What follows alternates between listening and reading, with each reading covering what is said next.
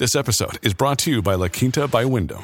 Your work can take you all over the place, like Texas. You've never been, but it's going to be great because you're staying at La Quinta by Wyndham. Their free Bright Side breakfast will give you energy for the day ahead. And after, you can unwind using their free high-speed Wi-Fi. Tonight, La Quinta. Tomorrow, you shine. Book your stay today at LQ.com.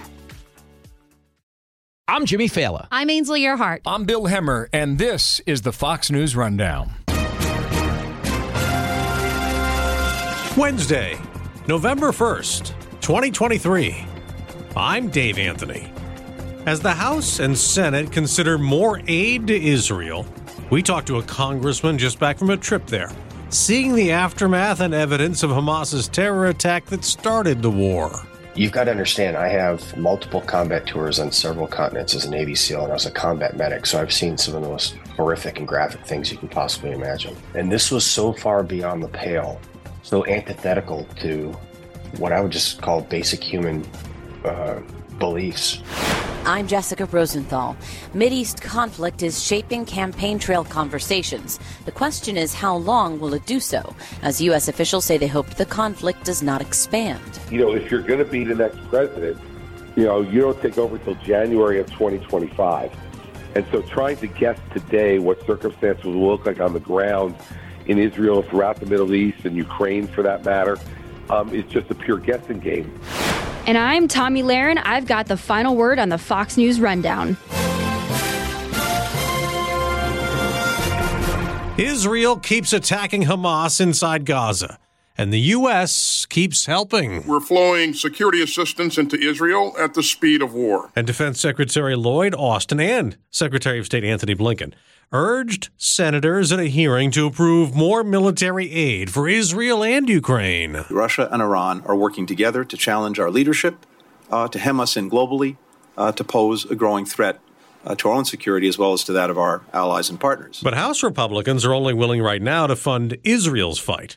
Congressman Derek Van Orden from Wisconsin just went to Israel and documented some of what he saw on video. I'm in a house where 2 hostages were taken, and the woman, her name was Rachel, was able to stall for enough time for the special units to come here to kill the terrorists by feeding them. And what he saw in that house and others made him more committed than ever to support Israel's war against terror. We have to get this story out about what took place in Israel.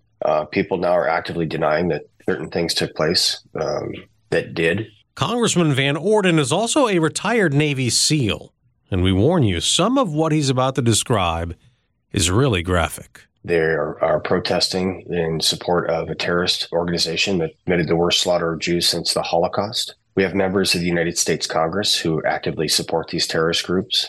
We have college campuses that are public funding calling for genocide of the Jewish people. And here's what no one can ever do, ever. No one can ever tell me that these acts of barbarity did not take place, because I was with the people who were responsible for cleaning up the aftermath.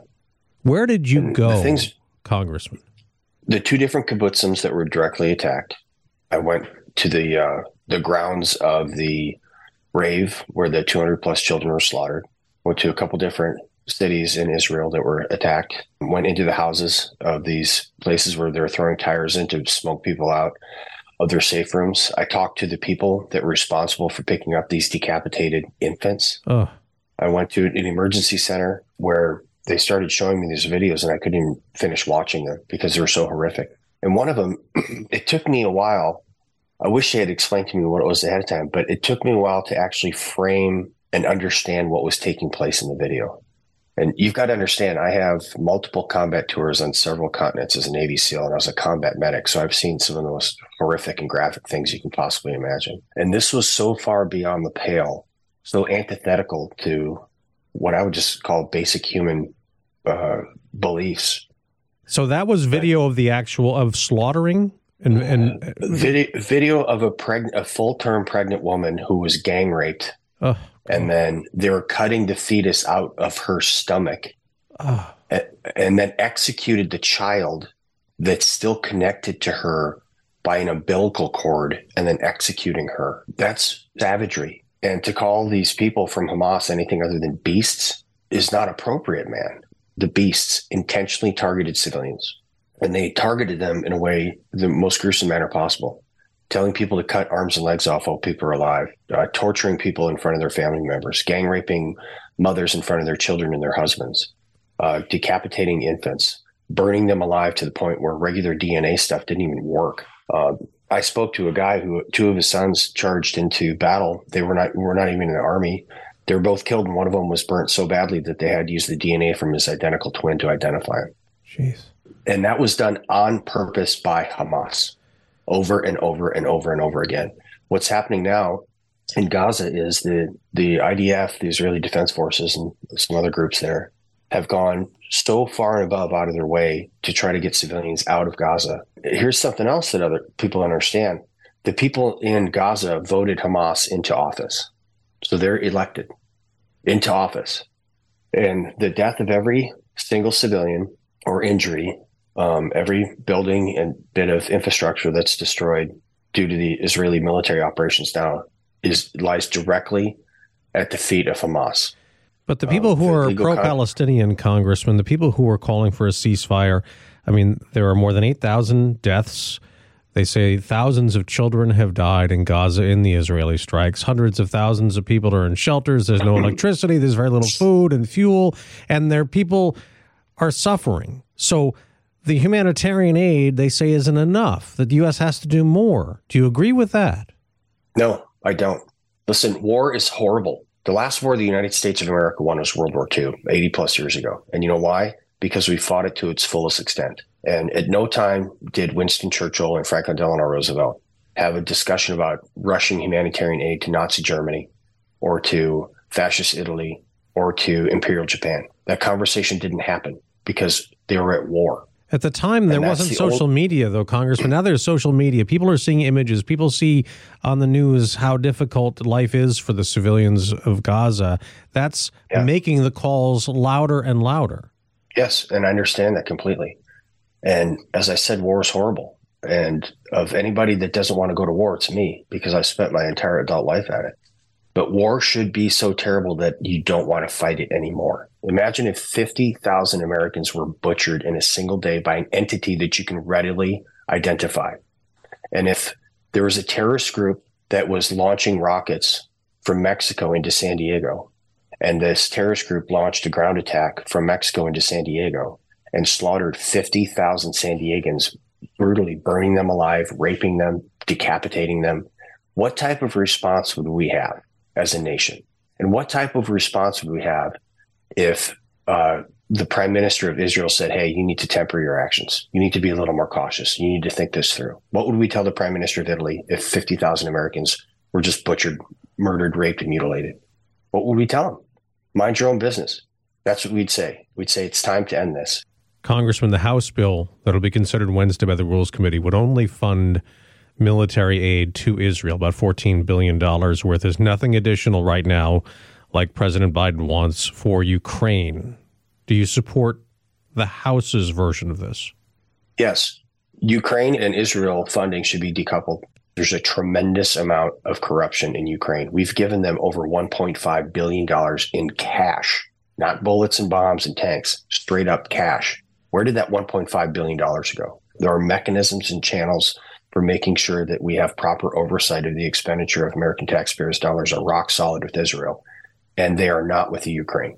They simply are not.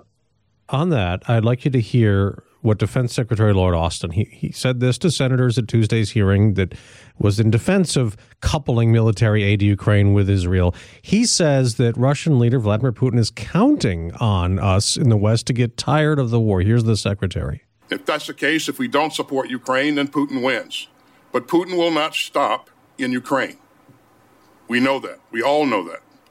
And so I think it's important to do what's necessary to support Ukraine and Israel and to help them defend their sovereign territory. And Congressman, some of your fellow Republicans, including the Senate's Minority Leader Mitch McConnell, agrees to put both together. What's your response? My response is this: the Secretary of Defense is an incompetent boob. I have yet to hear Secretary Austin apologize for screwing up Afghanistan. As a matter of fact, I think he said it was a perfect operation. Milley said it was awesome. Joe Biden said it was flawless. So anybody who can say that about the debacle of Afghanistan, I don't trust his word on anything. And you got to remember, they fought to a standstill. Russia has fought to a standstill in Ukraine over 2 years now. Does Lloyd Austin magically think that they're going to find their second wind and take over Ukraine and then push into Poland or another NATO country, and then Article 5 is enacted and we destroy Russia utterly? No. There is something fundamentally wrong with the way the United States government is providing aid to Ukraine. I live in southwestern Wisconsin, and I have to explain to a dairy farmer who is milking a cow 3 times a day why his tax dollars are going to Washington, D.C., and being sent to Ukraine to fight the Russians when they can't find Ukraine on the map. I think that 3/4 of the United States can't find Ukraine on a map, right? So I got to explain to him why his tax dollars are going to go do that. And I think it's a valid fight. Don't get me wrong. Vladimir Putin needs to be shut down, but it needs to be in a manner that I can explain it to the guy that's milking cows 3 times a day. And when we send money directly to an additional $100 million to Hamas so that they can continue their slaughter of Jews, how do I explain that to the guy that's working at Quick Trip, which is our Midwestern equivalent of 7-Eleven? It's nearly impossible. Well, they say they're sending it to Palestinian civilians.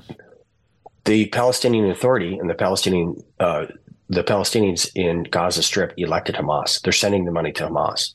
Every dollar that you don't have to spend on a bandage, you're going to spend on a bullet, and they've proven that. They don't have fuel reserves. That's not true. Hamas has plenty of fuel. They're just not sharing it with the civilians in Gaza.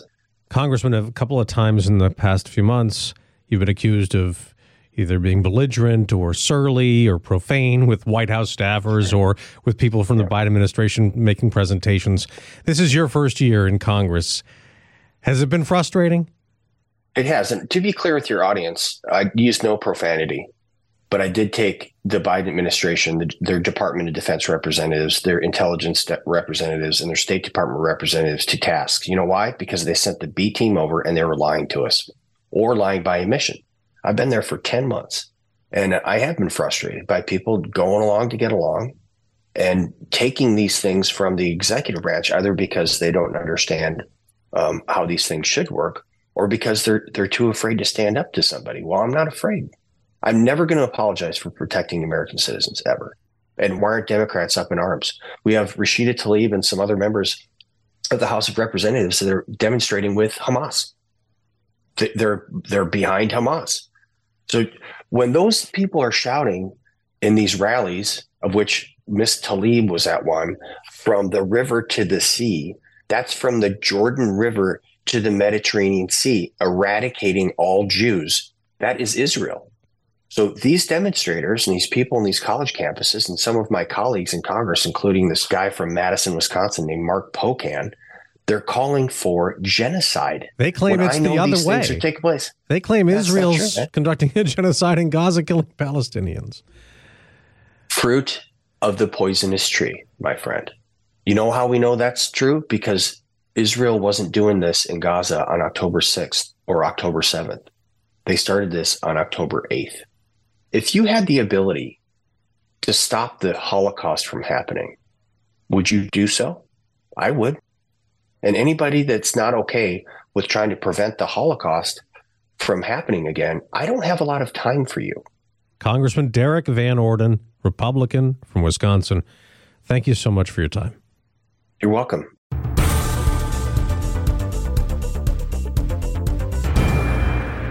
At Evernorth Health Services, we believe costs shouldn't get in the way of life-changing care, and we're doing everything in our power to make it possible. Behavioral health solutions that also keep your projections at their best? It's possible. Pharmacy benefits that benefit your bottom line? It's possible. Complex specialty care that cares about your ROI? It's possible.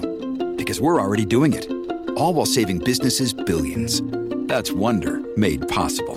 Learn more at evernorth.com/wonder. This is Tommy Lahren with your Fox News commentary coming up. If foreign policy, namely the debate over Ukraine funding, shaped the divide among Republican presidential candidates before, the violence in the Middle East may have provided a bridge. This past weekend, most of the Republican presidential candidates told the Republican Jewish Coalition's annual event they stand with Israel. Tech entrepreneur Vivek Ramaswamy told the crowd he feels his views have been mischaracterized as anti-Israel, which he said is dead wrong. My message to you this morning will be, I believe, the most pro-Israel vision that you will hear today. But it's not going to take the form of standard GOP-approved talking points. Former South Carolina Governor Nikki Haley, Florida Governor Ron DeSantis, and South Carolina Senator Tim Scott each offered their own defenses of Israel, as did former President Trump. We grieve with you, we share your anger, and we stand with you 100%. But it is Nikki Haley who's rocketed ahead of her rivals, aside from Trump. As for early states, she's in second place in New Hampshire. The Des Moines Register has her tied for second with DeSantis in a new poll, and she's second in South Carolina. We must defend our freedom before it's too late. The stakes couldn't be higher. And given those stakes, we cannot have 4 years of chaos, vendettas, and drama. She then foreshadowed her belief that Trump would lose a 2024 general election and that President Biden would win. 8 years ago, it was good to have a leader who broke things. But right now, we need a leader who also knows how to put things back together. We can't survive a President Kamala Harris. But as far as 2024 presidential political news goes on the Republican side, it may have been Mike Pence who stole the show. I came here to say it's become clear to me. This is not my time. So after much prayer and deliberation, I have decided to suspend my campaign for president effective today. The field narrowing by one now with just 1 week to go before the third debate. I'm the only one in this race who's willing to take on Donald Trump head on. Chris Christie is a 2024 Republican presidential candidate and former governor of New Jersey. Everyone else in the race is seemingly running for a spot on the Trump ticket or someplace in the Trump cabinet because they refuse to criticize him directly. In fact, worse, they say that if he was a convicted felon, they'd still support him. I think that the reason it's our time is because the Republican Party, if we want to win an election again, which we haven't done since 2016, if we want to win one again, we better change the person at the top of the party. He's been a loser for us, and we need to move on. Nikki Haley seems like she's ready to go after him a little bit more. She said this past weekend at RJC, we can't afford more chaos. That sounds like she's ready to take him on. Yeah, she wouldn't say his name, though. It's like she treats him like he's Voldemort. Look, the problem with Governor Haley is that she's been all over the map. She said he was such a good president that if he ran, she wouldn't run. She said after January 6th that we should give him a break. She said that she would be inclined to pardon him if she became president. I don't know. That sounds like a running mate, not like an opponent. So, Governor, if you believe the polling, right, most of the party supports former President Trump. That's just math. So if that's the reality you're facing, then it's not a winnable strategy then to say, well, I'm the only one going against him, right? At some point, there has to be sort of a swaying of the base. No, Jessica, it's just not true that most of the party wants him. In fact, if you look at all of the early state polling, whether it's Iowa or New Hampshire or South Carolina, he's below 50%. Now, if any other incumbent, Joe Biden, were under 50% with Democrats, folks would be going crazy about how he can't possibly run because he's under 50% with his own party. Donald Trump is not over 50% in any of the early states. He's not over 50% in any credible national poll. More than half of this party doesn't want him and is searching for the right alternative. So I disagree with the premise of the question. And all you have to do is not take my opinion for it. Look at the numbers. A Des Moines Register poll came out yesterday. Yes, he was winning, but he was at 43%. So it's fine. If he wins the Iowa caucuses, that's one thing. That'll give him about 8 delegates. We have some other very big races coming beyond Iowa. And 43% of the vote for a guy who has won the nomination twice is not something to hold a parade for. Okay, but I just want to real clear politics average. It says Morning Consult, Trump has 61. The Messenger, Harris X, 61. USA Today, Suffolk, 58. It does look like there are some polls that have him well over 43. Right, but national polls do not matter. It's true. We don't have a national primary. We're going to vote it state by state, and after every state result, it will change the election in the next state to come. Okay. And so if Donald Trump were to have a close race in Iowa against Ron DeSantis, that would change the election significantly because right now the polls say he's up by 27 points. If Ron DeSantis were to come in there and lose by 1 or 2, you all would be saying Trump underperformed expectations, DeSantis overperformed expectations, and all of a sudden he'd be on a jet plane, heading to the top of the polls. So I want to remind you something. The Des Moines Register poll in October of 2016, you know who was winning? Ben Carson by 10 points. Well, Iowa has not necessarily been the best predictor as of late, yes. Well, okay. I'm just saying, compare apples to apples. The Des Moines Register poll in 2016, the Des Moines Register poll in 2024. Okay. Donald Trump's up by 27. Ben Carson was up by 10 in October of 2015 for the 16 race over, Donald Trump, over Ted Cruz. And Ted Cruz wound up winning those caucuses, and Donald Trump came in second, and Ben Carson was a distant fourth. Marco Rubio came in third. So there's so much time to go, Jessica. I know you guys all want this to be over, but it's not. It's far from over, and it's not going to be over for a long time. Okay, so the next thing is the debate. You've qualified. You're going, right? This field is winnowing. Yes. Okay, so what do you expect? Look, I expect no more than 4 or 5 people on the stage. If it's as small as 4, you're going to get to hear a lot more from people. They've now increased the length of our answers from a minute to a minute and a half. They've increased our ability to reply from 30 seconds to a minute. So you're going to be hearing more from the candidates. And because there's fewer of us, you're going to be hearing more from each candidate, not only in their individual answers, but each candidate will be getting more questions. So I expect a pretty energetic debate on week from Wednesday, and I'm really looking forward to it. Let's talk about what's going on in the Middle East. It seems like what's happening, the violence in Israel, is certainly shaping the race right now. And I think it remains to be seen. I think we all think it remains to be seen how long this will last. Will it shape the race even into next year? I imagine it will, as far as foreign policy discussions go. But now we have the Houthis in Yemen saying we want to keep firing rockets at Israel. We want to join this fight in a bigger way. We keep hearing from the administration, we don't want this to turn into something bigger. And that's why we've sent these carrier strike groups and these F-16s and F-15s to the region, to the Eastern Med and the Red Sea. Is this the beginning of something bigger in your mind? Are you preparing for that? Look, I think that, if you're going to be the next president, you don't take over till January of 2025. And so trying to guess today what circumstances will look like on the ground in Israel, throughout the Middle East, and Ukraine for that matter, is just a pure guessing game. But I do think that President Biden has taken the right steps by moving 2 parts of the fleet into the area. And I think we all hope that it doesn't widen. I don't think you can react yet to whether it's going to widen or not. The Houthis in Yemen, they're talking. But in the end, the fact is that they're not just talking, they're firing rockets. Well, I understand that, but they're not firing rockets that are of any consequence to the Israelis.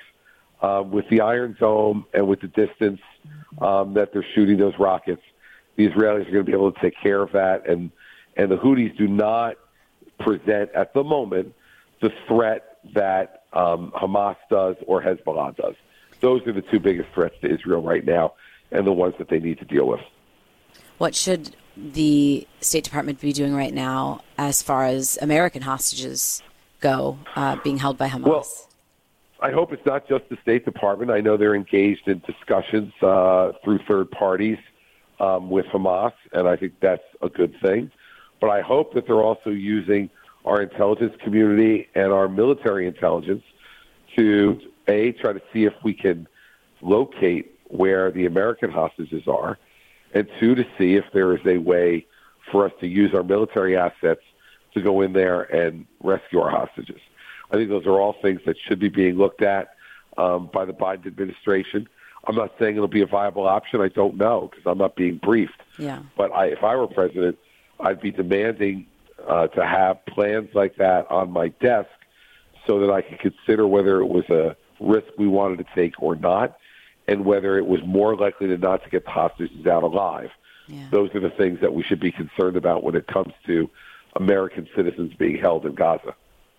You know, on the domestic front, Governor Christopher Wray, FBI director, told a Senate Homeland Security hearing on Tuesday that he's thinking not just about the possibility of lone attacks by people who are inspired by Hamas, but he also said this. We also cannot and do not discount the possibility that Hamas or another foreign terrorist organization may exploit the current conflict to conduct attacks here on our own soil. The Iranians, for instance, have directly or by hiring criminals mounted assassination attempts against dissidents and high-ranking current and former U.S. government officials, including right here on American soil. And Hezbollah has a history of obtaining money and weapons and spying here on U.S. soil.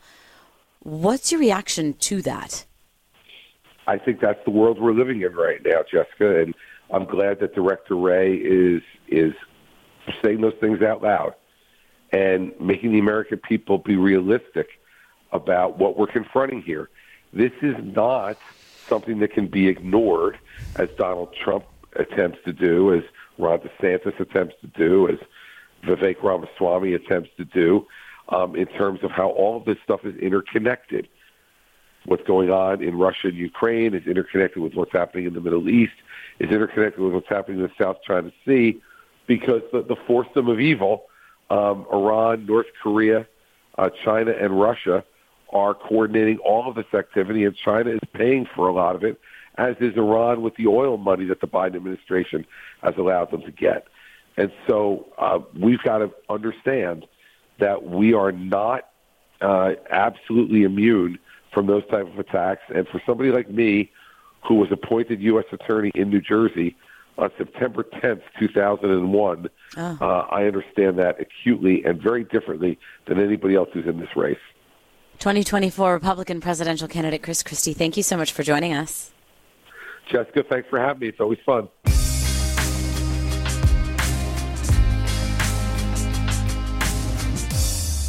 And in other news, I'm Gianna Gelosi. You've seen the headlines, you know the name, and now there's a competition in his honor. We're talking about Florida Man. A one-of-a-kind competition is going to hit the Sunshine State next year to put beer-loving and gator wrestling types against one another in what's being billed as the most insane athletic showdown on earth. The Florida Man Games are going to feature 9 bizarre competitions inspired by headlines involving guns, drugs, crime, booze, and reptiles, sometimes a combination of the 5. There's going to be an evading arrest obstacle course where competitors jump over fences and escape actual police officers, a Category 5 cash grab where you try to grab as much money as you can in a wind-blowing booth, a best mullet contest, a beer belly wrestling match. You'll also have the opportunity to take selfies with alligators and take part in a barbecue contest. The creator is looking for contestants to represent different cities around Florida. Those interested are required to submit a video of themselves for consideration. The Florida Man Games slated for February 24th in St. Augustine. For the Fox News Rundown, I'm Gianna Gelosi.